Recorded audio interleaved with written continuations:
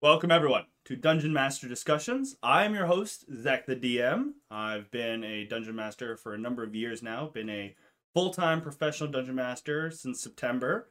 And today, on Dungeon Master Discussion, we're going to be talking boss battles. Dungeon Master Discussion is a show where I interview a variety of different Dungeon Masters to get their insights and their knowledge about certain topics, their favorite or most knowledgeable topic. And today I'm joined by a great fellow of the Nerdy Northerners, a member of the, oh my gosh. Oh my gosh. Member of the Game On crew. But welcome, Ryan. How are you doing this evening? Hey, I'm doing great. Thank you so much, Zach. My brain. Some days. Hey, it happens, man. I call it Friday mouth, because it is Friday and I always seem to get tongue-tied. Now, it all depends on what time of the day as well, because I could have lunch mouth or I haven't had enough coffee mouth. So there's always an excuse. We both have it. Excellent. Well, today we're talking boss battles, and you're one of the few Dungeon Masters that I know that I haven't got a chance to play with. So I'm actually really excited to see how you run boss battles. So, first things first, just to give it a broad layer. What can boss battles do for your campaign or game? Well, they're really about just kind of that epic culmination of ending the event. So whether you're in a dungeon or whether it's your big bad end game or end guy, you really want something to really kind of finalize whatever the point of your dungeon or your campaign is, and that's the final takeaway of that event. So you really want to make sure that people have that great taste in their mouth for it. Okay, I like that you talk a lot about like the emotion of the boss battle. In what ways do you run your boss battles to kind of like get that emotion across to your players? That feeling, that build up, that the climax. Pardon me, you've already done the build up. Well, I really think it's more just about sticking with the theme of what it is that you're doing. So, of course, I'll just go to the stereotypical undead. You're gonna have like the lich or the vampire or something like that. That really hits it home. But you really want something that is out of the norm. Just you want something that is just different. And that's actually something that I found is very, very lacking in a lot of D&D, the monster manual as a whole. The monsters, while they have very specific, this one can do this one and this can do this, it doesn't really seem very boss battle. It just seems like an elite enemy. So it's what are you doing to take that fight to the next level? And how do you put that together, and what is it that you think is going to be a challenge, but your players are still going to have fun and not hate you afterwards? Oh, I 100% agree. Yeah, the monster manual is notoriously known for just having essentially the harder the CR, they essentially just get more health and harder hitting. Like they tend, not many have many different abilities. So how do you overcome that obstacle when you're creating your boss? Well, you have to give them the abilities themselves. So you or little mechanics as well. So you maybe when the enemy gets hit, it gets split into 3, and then you have to guess which one's the right one. Or something else that I think is a really, really good one is a couple of rounds of combat, and then you get the energy shield that they then have to figure out the mechanic of how to break it down, and that's it. You make it an event, not a fight. Yeah, no, that makes a lot of sense. I definitely have. I doing my research this week on boss battles, I definitely came across a plethora of ways that people made bosses, and I definitely see that you kind of like your phase boss fights. So there's a cause and an effect, and then the battle is almost different. Like you change it from dealing damage as fast as possible to doing a non-combat encounter, like destroying crystals to destroy this shield. Okay. Something else too. I don't actually think doing a lot of damage at once is actually a great mechanic. And I think that's actually something that a lot of DMs really really put a lot of emphasis on, because you don't want to one shot your players, because if you knock this player out of combat because you one shotted them for 175 points of damage, I'm just throwing a number out there, they're not having fun. So now somebody has to focus on getting them up. So what you want to do is kind of do a little bit of damage to everybody. And you want to make it so sorry, go ahead. No, I was just saying that was a good idea. No, continue. Oh, okay. So, and then also you want the, in my opinion, you want the boss to hit them. So you want them to feel the threat. But you don't, I don't think you want the boss to necessarily do a lot of damage, at least not frequently, right? It is always nice to kind of start the fight off with a whomp, and just to put the fear into them. But then you just kind of want to do maybe some area of effects, or oh look, it has 4 attacks, but those attacks maybe only do 2d8 plus 4 damage, but sorry, I just saw Will's message. He might only do 2d8 plus 4 damage, but he's doing 2d8 plus 4 damage on 4 different attacks. So I think it's about creating that threat level without just taking them out, because you don't want to win, but you want the players to think that you can win. Okay. All right. So beside adding like effects to your monsters, how else would you make a boss battle kind of feel that that you want to add to it? Because there's a lot going on besides the singular boss, of course. Sometimes you're going to have that one-on-one, but there's often a lot going on. Well, and also that's another thing too. So, people who played 5th edition who have experienced, you have your party versus one. If your party goes balls to the walls, I don't care what level they're at, they are going to drop that boss in 2 rounds. And does it really feel like a boss fight if it's only lasting 2 rounds? I don't personally think so.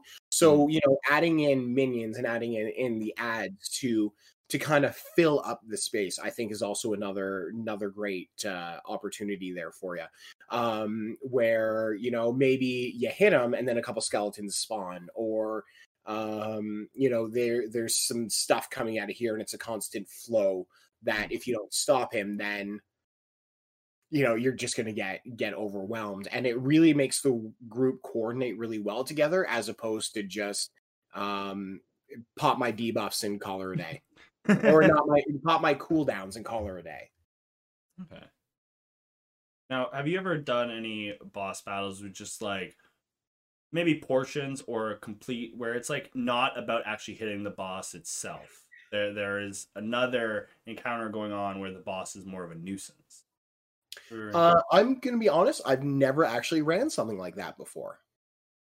See, those ones are definitely interesting, because they make it so you almost have to keep some people doing different jobs. Some people have to be doing whatever the encounter is over here, while others have to be either dealing damage to the boss, say whatever they're trying to destroy is like healing it. So, okay, yeah. And even over healing it, like going like over its max HP, giving it temporary HP. So they have to keep dealing a certain amount of damage, or else it'll just grow uber strong. And then essentially, as you destroy these things, it actually loses HP. Or there's many of other ways that you can do it. Yeah. Oh, and I had something in my brain, and unfortunately now I've lost it. Oh, so there's also sometimes too about making the environment scary for the players as well. So if I may make an example, yes, I had this one boss. So once the players entered the cavern, the door slammed shut, right? So then it was a giant ogre boss, had a spear. So the ogre boss could also shoot webs that would entangle the players. So that's a fun thing, just kind of taking a player out for one round, just while they have to break free. But every round, bombs were dropping from the ceiling in a randomized pattern. I say random, but I had set it up for a 5-round pattern ahead of time, so I knew where the bombs were going to drop every time, and they didn't have a choice. So it was actually every other round, because the bomb would drop and then it would explode. So it would really keep them moving. And I thought that was a lot of fun and really kept my players on their toes. You know what? That was actually a big thing I always find with boss fights is you got to keep the players moving, because if they can at any point surround and just beat the boss, it doesn't work. Have there been any like interesting ways that you can even think of, maybe you haven't done yourself yet, that you can think of to keep the players moving around? I thought of one earlier today.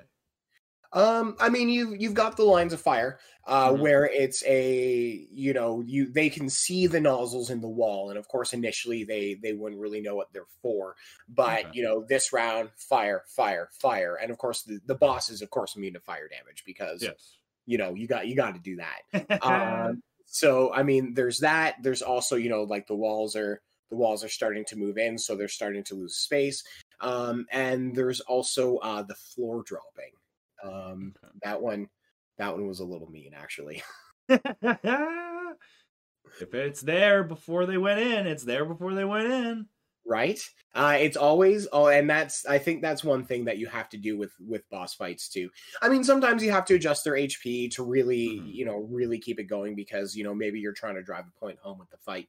But you have to accept the fact that you have it set up however you did. I don't know if that makes sense, but you either thoroughly challenge the players or they crush you. So you're kind of saying that like a boss fight is something that you prepare everything in advance, and then you go in and you're almost like, it's would you say it's a time when you don't fudge the dice in your player's favor? Not saying that we ever would. I'm just saying, is this the time when you go balls to the wall? If they die, they die. I mean, there's always a time to fudge the dice. There's always time to do it. It's and even sometimes even for your players as well. So, it's about them having fun and not feeling like fate is against them. And if you're rolling 3 critical hits on them in a row, it's just not good. And it's really bad if that happens and they're just rolling crit misses as well. And I have found too that when you allow them to re-roll the dice, at least in this case, the fate kind of resets itself a little bit. Their karma goes back to 0 on that. I'm going to be honest, I've never actually killed a player in one of my games. Really? Yep, not once. I have a campaign where each player has died at least once, and one player has died 3 times now. Wow. It's a very heavily changed or heavily modified Curse of Strahd. So they're all technically playing the same characters, just the same souls, just different bodies. Have you read through the entire Curse of Strahd book? Yes. Okay. So then I've done it actually. Oh, you've already finished it? Just so you know, that was the first 5th edition game that I played, and I thought that story was great. I thought it was a great game. Strahd, see, and this is it, right? Like, so Strahd as an end boss, great. Like, the vampires designed really well with the legendary actions, but that's it, right? Like, there's no mechanics to it. So I did adjust that fight, but just going back to that. So sorry, the Amber Temple. You had your players, was it in the Amber Temple? It's been a couple of years, but you found those sarcophagi in the offshoot rooms, the hidden ones. And there was one that, gave one person reincarnate. Thinking is that I haven't gotten to the Amber Temples with my group yet. I'm really? Thinking if that's either, yes, they're 20 sessions in. Okay. But they are a hella chaotic group. hella chaotic. It's for the fun. They all enjoy it. Okay, that's good. Currently, one character is burying another character while the other character is trying to kill an NPC that the other two characters like. But I legit had to, after the game, be like, are you guys okay with this? And they're like, yeah, this is great. Love this. I love that we hate each other. But That's awesome. Strahd is actually a wonderful example of a good boss battle because he can move through all the walls of his castle. Mm-hmm. So he is nearly an infinite amount. He's playing 3D chess while they're playing 2D chess. Right. Or he's playing 4D chess while they're playing 3D. Yeah. Because like he takes too much damage and he just goes a floor down. Mm-hmm. 2 floors down. And then he summons all his minions to come and distract the group, and then all of a sudden he just reappears. Yeah. Go to the staircase. All my minions. Go to the staircase. Go do that. Yeah. I still turned him into a multi-phase fight though. And I don't fully remember what it was because it's been a good number of years. But I think in one of them they're actually fighting like a giant version of his face that I had concocted while crystals were off to the side shooting magic missiles at them every round. I like that. I like that a lot. You know what? I haven't actually planned the Strahd boss fight. I would have normally by now, but they have become friends with Strahd. And yes, and they believe that Vasily, his alter ego, is truly the bad guy. So they're working with Strahd, against Strahd, for Strahd. What did they just do to themselves? Oh, I love it. I have woven such a lie into their brains. That is so cool. Guess what? So, what's her name? I changed her name, but what's the girl that Strahd loves? Mina. I think I just ended up changing her name to Mina because essentially this is the Dracula story. I made Strahd gay for a different plot reason. Very long story. So he has a lover named Daryl in mind, and their very first So after they beat Death House, they're supposed to take Daryl to the church to keep him safe, quick as hallowed ground. So they do that, and then after a while, they come back and meet him, and they're just like, it's not safe enough here. Nah, hallowed ground? Nah, not good enough. You know where we're going to take you? Strahd's place. We're going to take you right to Strahd. We're going to leave you there. So I had a thing where, it's fucking blue. Oh, I have another thing. They also gave him the Sun Sword. They asked him to enchant it, like improve it. And he was like, yes, it's going to take some time, though. They're not getting it back. He's going to fight them with it. Well, of course they're not. He's going to use it against them. And it sheds light. Never mind. He's just going to throw it away. Yeah, he's not going to use it. He's just going to throw it away. But they can't use it against him. Yeah. So, they make a lot of mistakes. I think they're going to lose, but they're having a good time. That's all that matters. That's all that matters. So I played Strahd very conniving. He's right now just playing with the players like strings. He doesn't actually want to kill them yet. He wants to you know how with Daryl he wants to ruin Barovia around him so that he feels worthless. That's what's exactly what he's doing to the players. He's just destroying all their connections, making them look like bad people. They killed the Burgermaster in Vallaki, and I don't remember the Burgermaster. He was the crazy dude that threw all the celebrations. Oh, okay, yeah. And so they killed him, and when they came back and they were like, yeah, we actually need to use this town. There's only 3 of them, and one of them got overran by zombies. Our DM's a dick. So they came back and they were like 12 lashes each, and then one player was like, I'll take them all. They died. Oh, that's amazing. All right, let's get. Oh, did you have something else to say? Yeah, sorry, just on the Strahd thing. Honestly, I could probably talk Strahd. Strahd is a great boss. This fits the narrative. The whole campaign is just stellar. Actually, I guess maybe two points on the Strahd thing. So you still have plenty of time for the Strahd boss fight. You've seen the size of Strahd's castle. Have they actually ventured through Strahd's castle yet? I have taken them really only into the dining room. They haven't really requested to go past much, and My So Strahd isn't very like, oh, please come look around at everything.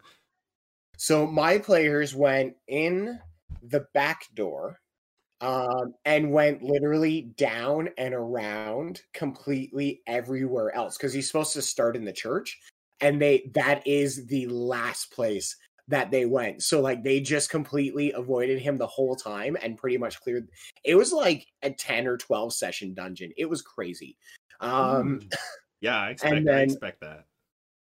the one boss, so actually there is one boss fight, and it's in Strahd that I really didn't modify, and that's where you fight the cabin. I don't know if if they've encountered that one yet. I just forget how you phrase it. But go ahead and just continue. Explain Yeah, that boss battle. you literally fight a cabin. So Oh, it's yes. so it's on the stump, and it uses the tree roots to fight with, and then you have the witch on the inside just fucking casting spells left, right, and center. That was a great fight. I fucking loved it. Anyway, so on with the on Brian back with Matt boss battle. Mm-hmm. So for you, how do you go about creating a boss? If we must, feel free to give an example. We'll say a great northern kingdom. Okay. How would you like first step? So you're going to create a boss for this northern kingdom. What is the very first thing you think of or start doing? It starts with the race. It always starts the race and the theme of the people. That's where you have to go with it. And then you start bringing those aspects in. So if we were to go, and you know what, I'm gonna rip a little something off of Game of Thrones here real quick. Not that I really know much in the show, but you have the white, like the White King of the North, like the skeleton dude. Yes. I'm sure everybody else knows more about him than I do, but is that his people? So, well, that's cool. So he's an undead, probably has a little bit of magic if if he controls an army of the undead. So that makes him more lich-like. Okay, well, what would a lich who lives up in the north and have? Well, he's going to have an army of skeletons, have an army of zombies, probably have an army of skeleton polar bears. So that's fun. And then, of course, in the actual show, he didn't have a dragon, did he? He did have a dragon at the very end. Did he have a dragon? Okay. Yes. So I'd give him that. And then you would fight him in the throne room. Probably all his armor would come to life and be a hindrance, be a problem for you. And then I would ensure that he has legendary actions, because that is one of the greatest things that has been brought to 5th edition. So legendary actions did not actually predate, at least from my knowledge, 5th edition. So having those, I think, really, really kind of added that in. And he would have, what else would he have? No, that'd probably be about it. He'd probably cast some spells as well. So you definitely start with like motivation. So what does this person want? What are they doing here? And then you go into, okay, well, now that I have their motivation, who would they have around them to serve this motivation? Yep. And then you kind of begin digging into the details of the boss themselves. Yep. And then what home do they have? And then what environment? Because that's what it's really about. It's having the environment and using the environment to engage the players. So like I said, if he's in the throne room, then you'd have the animated armor that would come and protect him, right? Because you've already done skeletons. You did skeletons for the entire dungeon or entire whatever it was beforehand. So you got to throw a little something different at them. Cool. Now, when you're planning your campaign and you have these bosses, do you ever plan your campaign based on the boss, or do you find you base it off of something else? I base it off of something else. So one aspect of me as a DM is I'm running a game that has a story. I'm not really doing a story that has a game, if that makes any sense. It's more video game-esque. So a lot of I don't have a lot of custom stuff or homebrew game stuff that I've done, but I will steal not steal, but I will, I'll borrow from something else. So You're like inspired. I'm inspired. Yes. Or I'll immerse the players into an already existing world and I'll just make up stories along in it. So one of my homebrew campaigns, I just honestly took the map from World of Warcraft and just started making stuff up.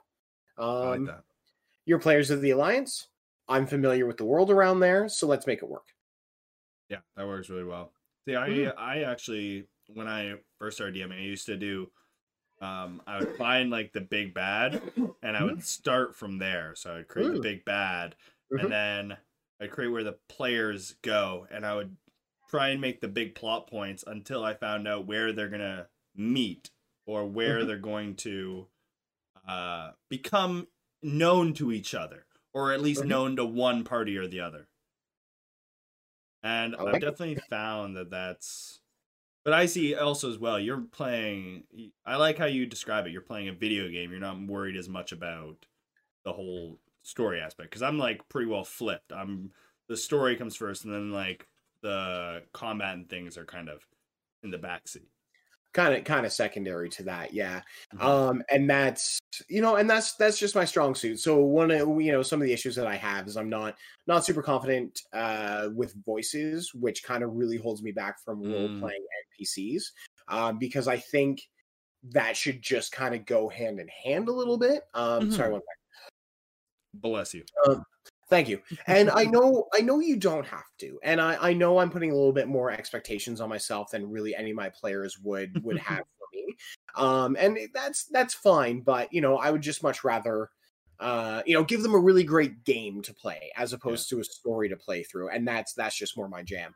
And so that's why I like to steal the inspiration from other stuff. Like World of Warcraft is very rich in lore and story and characters and a lot of enemy opportunities. So that's why I took that. And then, I've run Curse of Strahd, like I said. I've run the Lost Mines of Phandelver. I haven't done that. Which really, that one's skip that one. Actually, Curse of Strahd is my only module. Oh yeah. Well, you chose a good one. I thought you were really into Rhymedale for a little bit there. Oh yes, I was into the Frost Maiden. I got to run that for a few weeks, but the COVID shut that down. Oh, that sucks. I read through that book, but I've only ran like 3 sessions of it. Oh, that's too bad. Now my most recent campaign that I was running, so that one unfortunately kind of petered off, which is really too bad because they were on the 4th level of a 6th level dungeon, and the 4th level was huge, like this, and then levels 5 and 6 were this. Geez, what a twist. I know they were just so bloody close. But like I said, I'm not super kind of into the story stuff. So basically I just kind of did like a lame. You guys have always been an adventuring party and you're out looking for work and this town has abundance of work. But that one was all online. So you're a little bit more limited because I was using pre-generated maps. So I ended up having to make the adventures based around the maps that I could get my hands on. And then I would have to start making the boss fights based off those. Right. So it's, I don't know. Less creative options. Oh, sorry, go ahead. No, I feel that. That's why I'm a little bit hesitant to get myself into Roll20 and the such, is I don't want to be limited by pre-made anything. But of course, it may come to being needed. Yep, just kind of the way the world's going. Yeah, did I go off on a tangent, not answer a question you asked? I'm sorry, I do that. You answered the question fine. Something interesting I found, and I wasn't quite sure how I would play with it. So I wanted to see what your take would be, because I'm not confident that either of us have tried this. But giving a boss multiple initiatives. So instead of legendary actions, now I definitely thought if it was like a humanoid like me, I don't think that would work. But I think if it's some monstrous creature where it has like different portions, I think that would make more sense. Like, how do you think you would play with having like a multi-initiative type boss? So first off, it's not that uncommon. Oh, really? because there's well, it isn't, and I'll explain. So lair action, right? So a lot of bosses, you have your liches, you have your vampires. They come with a preset initiative roll of 20, where the lair affects it, right? So I think when you kind of align it in that kind of thought perspective, it's not as far reaching as you initially might think. But 100%. So if you're fighting a Hydra, maybe a Hydra is a little bad of an example, but I'm just going to kind of leave with that No, go because ahead. Tiamat, Tiamat's a little bit extreme in this case. But if you have a Hydra that has 4 different heads that all have different personalities, well, why wouldn't they? Because they're all their own individual consciousness. So of course they're going to have their own initiatives, their own reactions, their own stuff with that. Or even just on a little bit smaller of an aspect on that, if you have a 2-headed ogre, you could have this one who's the smart caster, and this one is the dumb brawny one so this one's only using melee attacks and this one's the one casting spells, and if you say kill this head, now it can only use melee attacks. I think you're onto something pretty good there, and I think it would really, depending on what kind of personality you set up for the boss, I think that could actually really help drive it home. Yeah. I know you don't do voiceover, but have you ever done like dialogue for your bosses? Oh yeah, you got to throw a little smack talk in there, or bow before me, or time to bring the pain, and then you do like some sort of like crazy attack. Oh yeah, you got to do that stuff. Have you ever done it like anime style, where you give the boss like a called attack, like 30 wind fist punch? I haven't, but I could see myself doing it. I would be A-okay with that. I read about that and I was like, okay, I like that. It's very monk of you. Some other stuff too, like for inspiration on that too, is you ever just sit and watch a movie, be like, I'd really like to watch my players fight that? Yes. Have you created bosses out of that? Yes. Very true. This is actually the entire point of Dungeon Master Discussion, is that you guys can watch and hopefully gain some inspiration that you can take to your tables. Because I know there'll probably be a few of these ideas that I take back from my boss fights. Yeah. Well, and I hope so. And I hope to gain a little bit from you as well.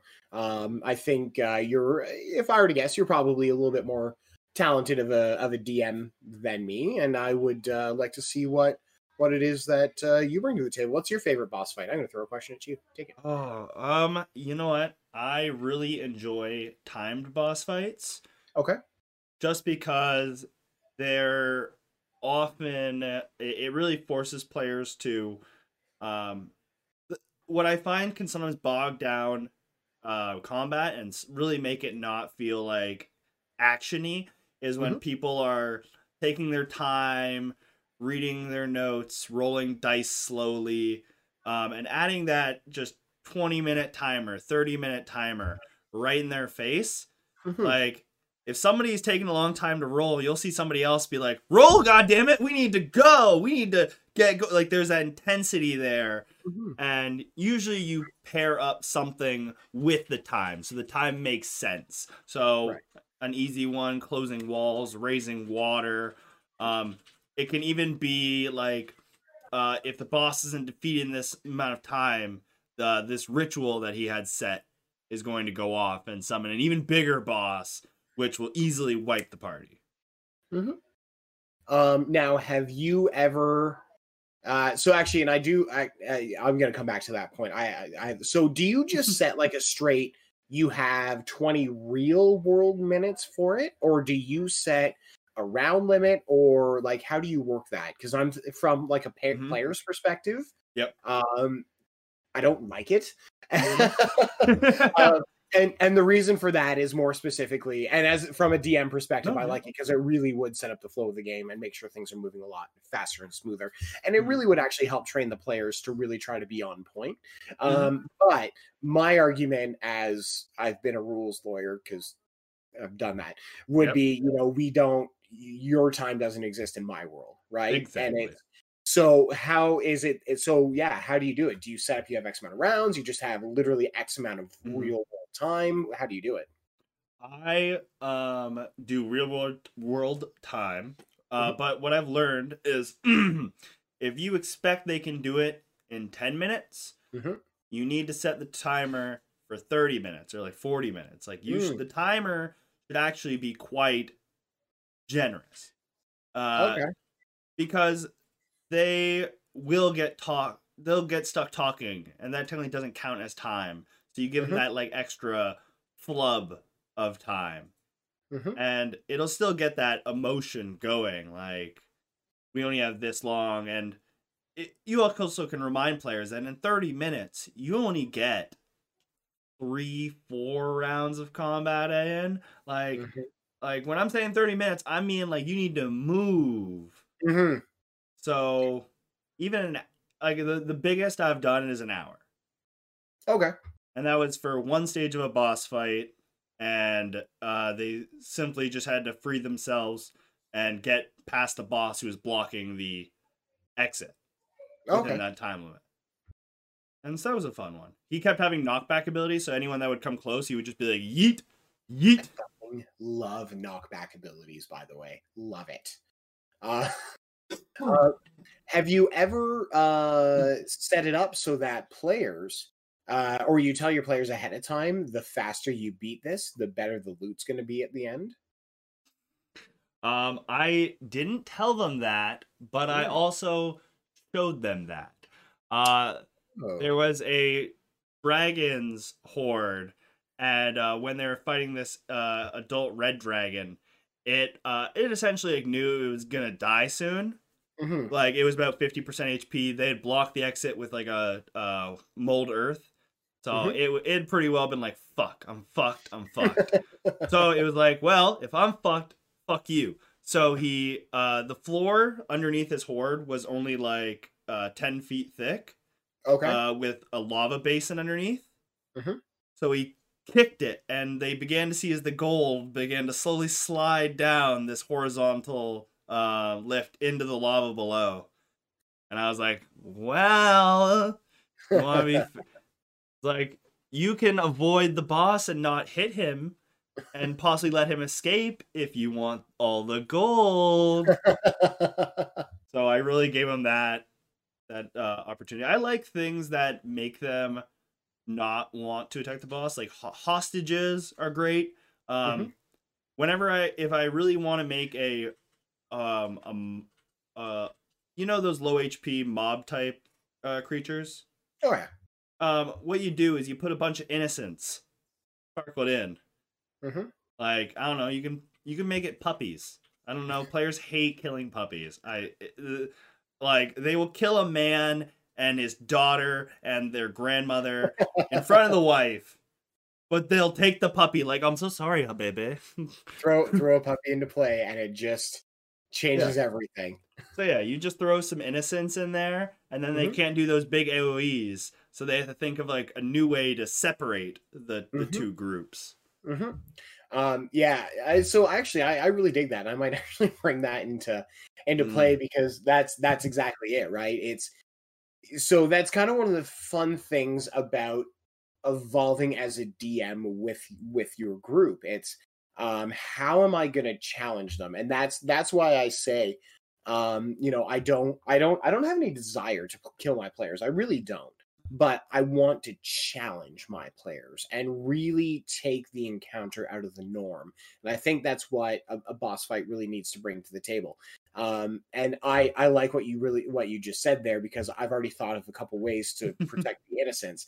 Um, Yep. but that's good, man. I really like that.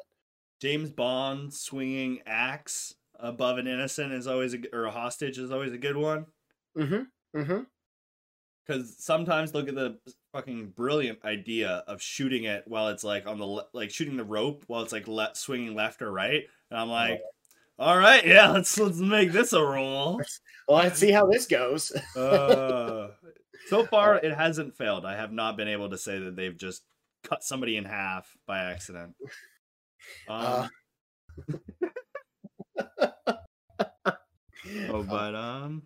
there's a lot of different boss fights that I can begin to think about. Well, and I mean, yeah, some of the higher challenge rating stuff that they do put in is okay. But like I said, they're more epic encounters than they are boss fights, right? Like I don't know, a dragon being a dragon, you come to expect it, right? All right. Now, another thing with boss fights, it's hard to figure out boss fights for lower levels. At least I find. Maybe that's the thing with me. I also usually ask to start my games around level 7 or 8. Really? That was before I started doing professional dungeon mastering. Now we start from level 1 so that they can get that full experience. Because level 1 to 5, you get it's a different game. I find, than like 7 plus. So I want to give them that full range of D&D. But if I was just running a game to run it for my enjoyment, I'd probably start level 10, 12. I started high.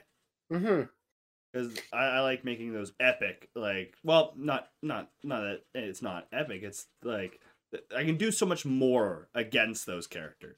Well, and it's because they can do so much more, and that's why you can do it. Because really, the difficulty doesn't necessarily scale. No, actually, that's a dirty lie, 100%.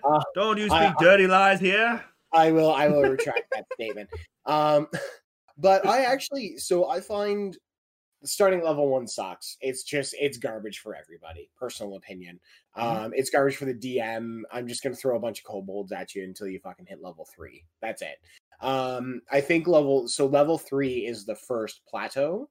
Level 5's the next one, and then really you don't have another one until about, I think it's like 9 or 10. But I think level 3 is good because it's really where every class starts coming into their own, because you have, so clerics start getting their specialization stuff right off the hop. So do sorcerers, but then I think it's rogues. I haven't actually read the PHB in a while. I should get back on that. But like rogues specialization or their subclass doesn't really start until level 3, and I think fighters are the same way. That's fighters for sure. You don't take the battle master until level 3, or you don't take the oh my god, I'm so out of touch. Don't worry, I don't follow. I actually, there are a few rules in the game that I purposely do not memorize, just because they're so easily accessible and so rarely used. So like, I know what every class feature does. If you list a class feature, I could 90% of the time know what it does. But if you ask me what level you got it at, I tell you to look in the player's handbook and fuck off. Yeah, and fucking figure it out. Like, I don't know. Yeah, exactly. I can explain what it does, but I don't know when you get it. That's all just that's up to you. Yeah. I don't. So kind of back on how we actually got onto this. I don't think it's, like I said, level 1's garbage D&D. Personal opinion. It's just, like I said, just throwing kobolds at somebody over and over again. But it's, it is kind of scaling it down. So I'm going to kind of contradict something that I said earlier. At level 3, you do want the enemy to hit a little bit harder, because I feel there's more fear at level 3 than there is at level 7, 9, 10. Because your healers aren't as powerful. They don't have they don't have AoE heals, and you don't have those abilities to quick get away.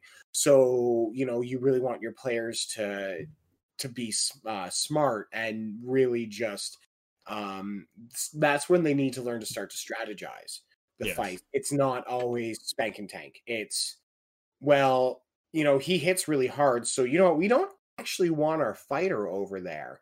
So maybe we need our fighter over here taking care of his ads. Always throw ads into boss fights. And Ads are um, minions for anyone none the wiser. yes. Sorry. Like I said, I play D&D like a video game. So you always throw the minions into the boss fight. So then maybe we want our fighter over here, and maybe we want our casters actually working on kiting and actually controlling the boss until we can really focus them down. So you're not going to go into any super difficult mechanics at the lower levels. I think you're just going to throw a harder challenge at them that's really going to make them think. Okay. All right. So say you have a group of 5 level 3s. Yep. What kind of boss battle would you throw in? Like what type would you? Orc chieftain. Okay. You're gonna have one big brute orc. You're gonna have 2 archers, and you're gonna have 2 melee guys. I like how in depth you go with this right away. I like that you're already like 2 of them. That's what we need. That's continue though. I love that. Yeah, no, that's going to be the entire fight. So because you need your casters and your range to really focus on those archers at the back, and actually, it's for them to fucking figure out however they need to do it. But that's how I'm going to do it, because I'm going to throw that situation at them, and that's going to be it right there. And the orc chieftain is going to be just as adept at both melee and ranged attacks. To really show that sense of danger. Yeah, that's it. What would you throw at something like that? This is where I like to do a boss battle called Plug the Holes. Okay. Level 3. So essentially, it's an infinite amount of 1 HP, like 8 AC creatures. Yeah. There's no stopping. There's no killing them all. That's not a thing. Get that out of your head, because I find from early levels, you learn that you smack things until they die. Yep. And I want to make that I want to make it them realize that sometimes that's not even going to work. So this can often be a good one with like any kind of insect hive they may be coming across. Okay. Yep. And you essentially just need to make one or multiple points where these creatures are coming out of. And what they need to do is they need to block these holes in any fashion they can really find. You want to leave things laying around. I would say the more random the things you can make it, the better. Just because then they're like, I'm taking 6 shovels and I throw it into the hole. How much coverage does 6 shovels have? That would be about a 3/4 coverage. If I kick the bucket in there, that's full. That's full. Actually, can I just touch on something? So Brian and Bottles in chat said there. He says, I feel like starting at 1, it gives you a chance to earn your experience from role play and get a feel for other players in your group and other characters in your party. I understand where you're coming from with that. Now, a lot of my D&D history has come with a lot of experienced players and also people that I'm experienced playing with. So generally, my D&D groups have kind of been a very similar mixture throughout the year. So it's really become a lot of what I've come to expect from them and what they've come to expect from me. So it's a little bit of an easier transition for that. So like jumping right at level 3 is nothing. But at the same time, level 3 is, like I said, it's where everybody's kind of started to unlock their potential. So you don't have the fighter who's just going in and doing this at level 1, where you have the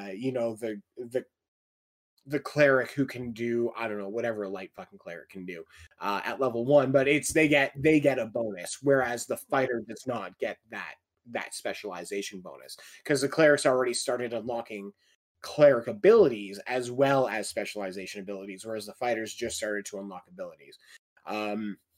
So I think it puts kind of everybody on a little bit more of an even ground, and it's really where you can start throwing the challenges at the players, where it's not just kobold. I'm gonna keep going back to kobolds. But perhaps I can actually change your opinion on this, because there's a special thing that you can do, I find, between 1 and 3. You can teach your players humility. Now, my favorite way to do this is find a way, and a good way, because you can't just do it every time. They will catch on.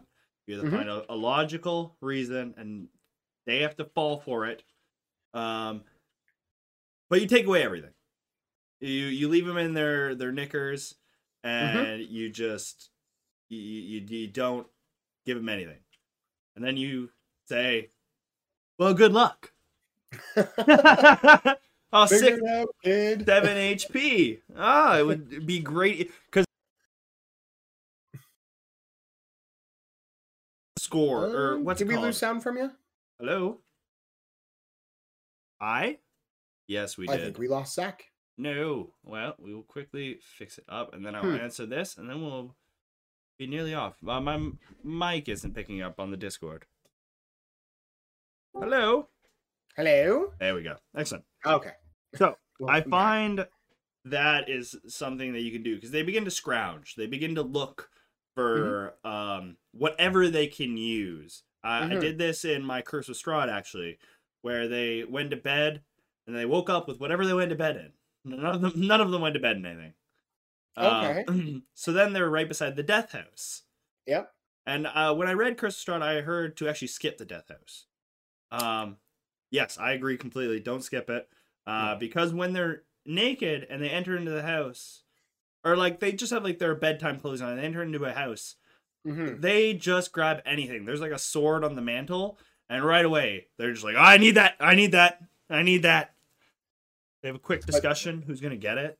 But then it's an animated sword. Nobody gets it, and you have to fight it. Exactly.